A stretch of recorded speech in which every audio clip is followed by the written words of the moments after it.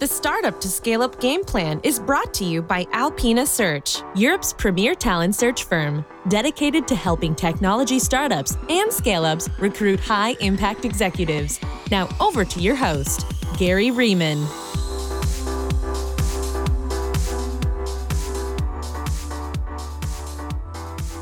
My special guest today is Tor Olof, co-founder and CEO at Stravito.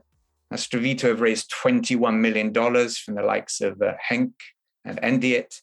They've sold their AI-driven Saas platform, which basically automates market research and market insights to blue-chip clients like McDonald's, Electrolux, Pepsi, Carlsberg, Danone. Previously, Tor was the chief revenue officer at Izettle, and they're a pretty well-known fintech unicorn acquired by PayPal for about $2.2 billion a few years back. So, Tor, welcome to the Startup to Scale Up game plan. Thank you so much for having me, Gary. You're very, very welcome. Now, Tor, tell me, how and when did you and your co-founders come up with the idea for Stravito? And also, where did you kind of meet your co-founders? How did you get to know them? Right. So multiple questions. Stravito was founded in 2017. And we're four founders that I would classify as both market research, but also technology entrepreneurs. So myself and Sarah Lee had previously worked together at Izettle. And both of us have experience, being part of, I would say, high growth tech companies. And my two other co-founders, Andreas Lee and Anders Urbon, are serial entrepreneurs. So, and the last company that they ran was a market research firm that they ran for 15 years that was called Norm. And they had a product called SimStore, which was like the simulated store. And basically what they did was that they helped global organizations to effectively do what's called shopper research. And the reason why we started Stravito was really because we had on the Sarah and myself, as you mentioned, I was running the growth team at Izettle, and I had experience seeing how we, in fact, started to reinvent the wheel. So one of the first team I started there was the data and analytics team. And as we grew from, 25, 50, 100, a couple of hundred, 500 employees, we started to reinvent the wheel in terms of redoing analysis that we already had internally. And similarly, what Anders and Andreas had experienced when selling research to big companies like Procter & Gamble and Unilever was that they effectively saw how these massive companies would call them back and say, hey, could you forward us that research we commissioned with you in the past? Meaning that they effectively were unable to find information internally. And having experienced and seen the problem from two ends, we set ourselves out to solve it. Cool. And tell me about the name Stravito. How did you come up with that? Oh, that was a tricky one. It's never easy to come up with a name for a company. I think we landed in a concept that basically summarized, on the one hand, Stra standing for strategy, and Vito, which in some Latin languages refers to life. So bringing your strategy to life. Okay, that's cool. I was curious about that. And how tricky was it as a small little, Nordic startup to go out and win deals with global blue chips like Pepsi and McDonald's? I think it was, as any startup is extremely challenging. And, the statistics don't lie in the sense that it's extremely, the odds are stacked against you, when you start something.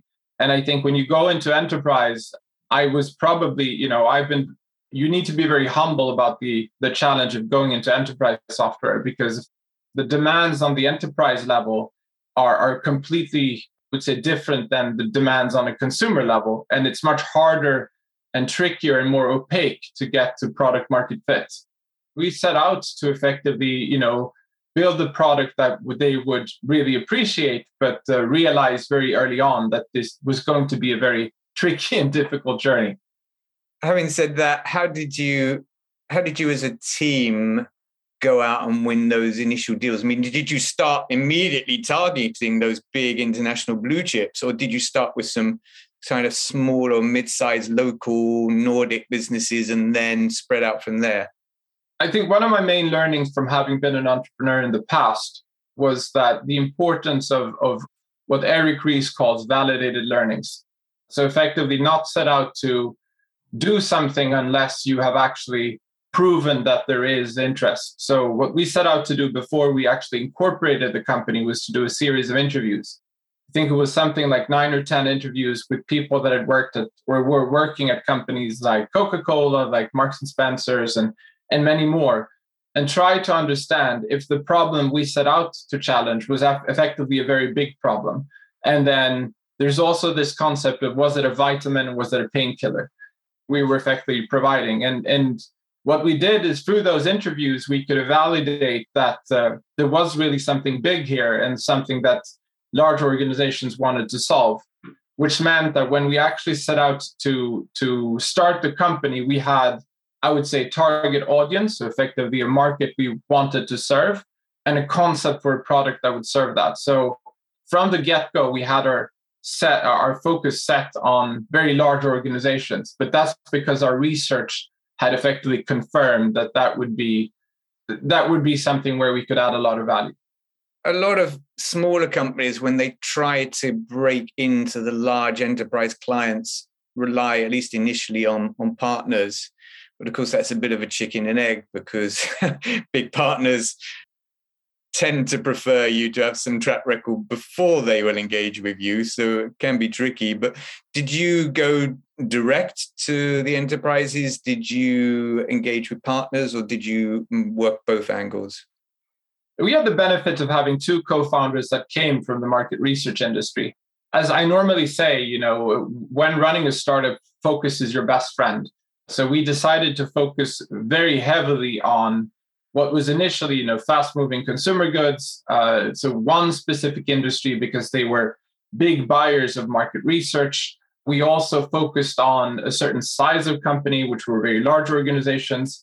Because my co-founders had a background in research, they had, I would say, kind of a network we could start off with in terms of who we would reach out to.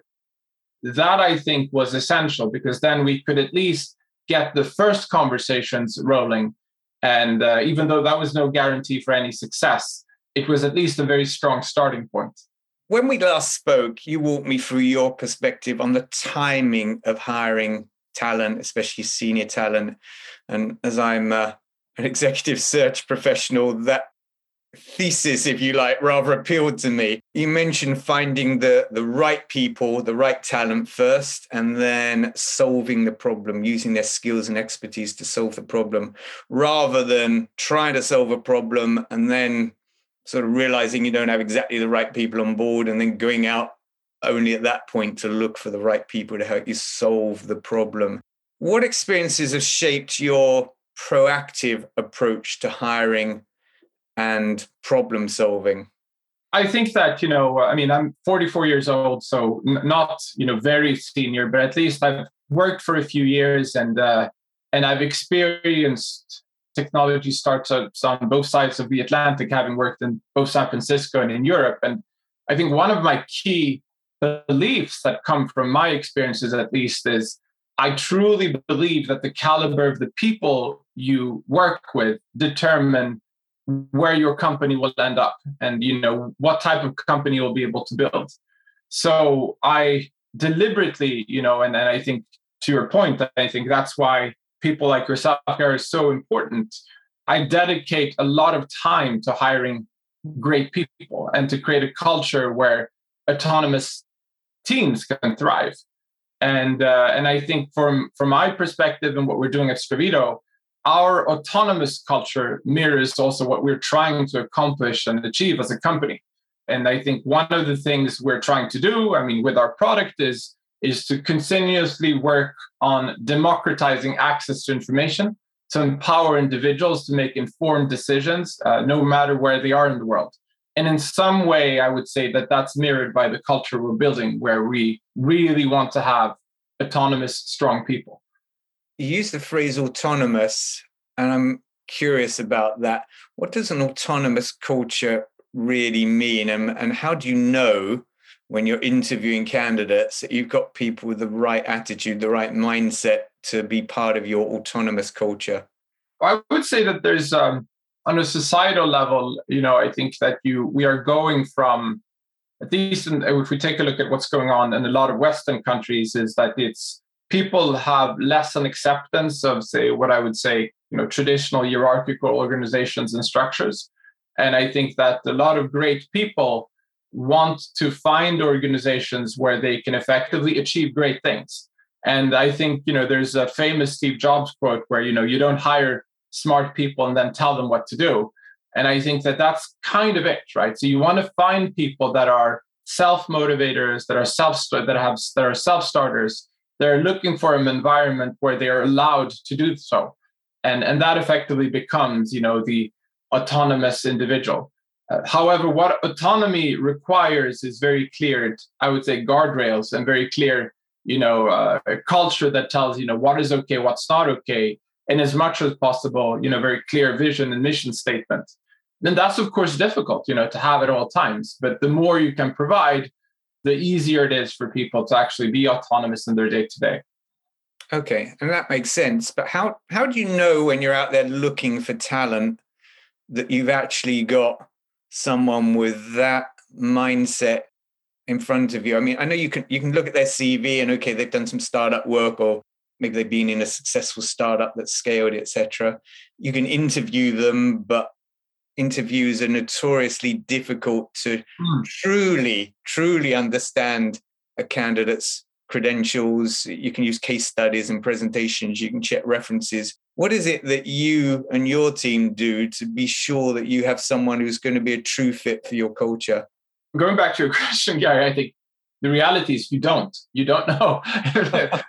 That's the sad part of it. But I think that what you can do and what we try to do is to, as much as possible, and this is something I've learned the hard way, is that I now try and kind of lead with the cultural and value fit, is because if people have the heart in the right place, then you can at least, if through hard work, you can get people to actually, adapt and, learn the skills that are required to be successful in the company. However, if the values don't fit, then that's always going to be something that is, it's really hard to mend that, it's really hard because, and it's not that some values are better than others, they're just different. So I think it's also, being respectful of that. But going back to your question and what you can do is, I think, as other great people have put it, and I'm just quoting them, is find out if people that have been, at successful companies, if they have been passengers or drivers, were they the people that actually made whatever success, made the companies that they worked at successful, or did they just happen to be on the winning team, which is not necessarily, and I think there are questions that can help you understand that. And I also think that it's, I always spend a lot of time, trying to understand people's passions, because passions is something that they will want to do. And if there's an alignment between what you're trying to accomplish and their passion, then I would say chances are that you'll be in a very good spot eventually when that person joins. So alignment of passion, alignment of values seems to be a theme, or a couple of themes there. Okay, that's interesting. Now, I know you're really passionate about employee mental health. We even talked a little bit offline before about my experiences with that, shall we say. Obviously, this is something that's been a challenge for so many companies due to the pandemic, due to experiments with remote and hybrid working, which some people and some companies respond well to, others, shall we say, less well to. And now on top of all of that, we've got rampant inflation, geopolitical uncertainty, the war in Ukraine, etc. What are you doing to look after your employees and their mental health? We did talk about this, Gary, and I think passion is I think I would struggle to use the word passion about mental health. I would say it's something I'm very concerned about. I think something I think is really important. And I think that with COVID, we became a remote first company. We do have office locations are our main hubs. So if you want to go to the office, you can. but as a general rule, people work remotely. And I think that one of the big concerns that me and my co-founders had during the COVID restrictions and the lockdowns would just mental health, because, it's not only does it go hand in hand with company culture, but you also have less visibility when people work from home. And it was super important to me and my co-founders to make sure that everyone that was working from home remained engaged and motivated, and that nobody felt left out. And some people, were just had simply not planned. I mean, you might end up in, very small 1-bedroom apartment, and, you might not have a partner, you might be alone. And then being forced to be, locked in is definitely a very strong strain. And we noticed this because when we hired people during lockdown, it was much harder to onboard them. But what we tried to do as an organization was really focus on ensuring that we could provide more information that we had done before, which, for instance, we did through hosting a weekly company update. And we also did, we've also historically always done like a Monday morning information session where everybody gets, what's going to happen this week. And we also doubled down on sharing and transparency, and recording and sharing in case people are unable to log in when we do the meeting, to actually do recordings so that they can be shared with the rest of the organizations. And done a bunch of changes, so that everybody could be kept up to date with whatever that was going on in the organization and feel involved, so that they felt that the team was there, if you will. And have you, now that some of the restrictions are coming down or being replaced with just kind of free policies on travel, shall we say, are you starting to get teams together for global get-togethers and team building exercises, or are you leaving people to their own devices? No, I think you're right. We're combining we ran a couple of surveys internally, and it was clear that people actually liked the ability and the possibility to work remotely, and not necessarily have to go into an office, which was, by the way, something that I would never have imagined myself pre-COVID to run a mainly remote company. That's something that just wasn't I could never, it was not part of the things I anticipated doing ever, yet it happened. So to answer your question, we believe that it's important to combine a remote first setup with great offsites and retreats, which is effectively that, we do meet up in person, on a continuous basis, be it quarterly or once or twice a year as a company. So for instance, we've just had summer meetups, for the teams at the different hubs, but we also do team offsites. And then we have a couple of global offsites that we do in order to, bring everybody together. And it always hurts me a bit when they're over, because I always think like, oh man, I won't be able to see them tomorrow, So it's there's a lot of joy seeing everyone, but it always hurts me knowing that everybody's going to go back, afterwards. So what are your plans for the next global offsite? You're going to go somewhere exotic?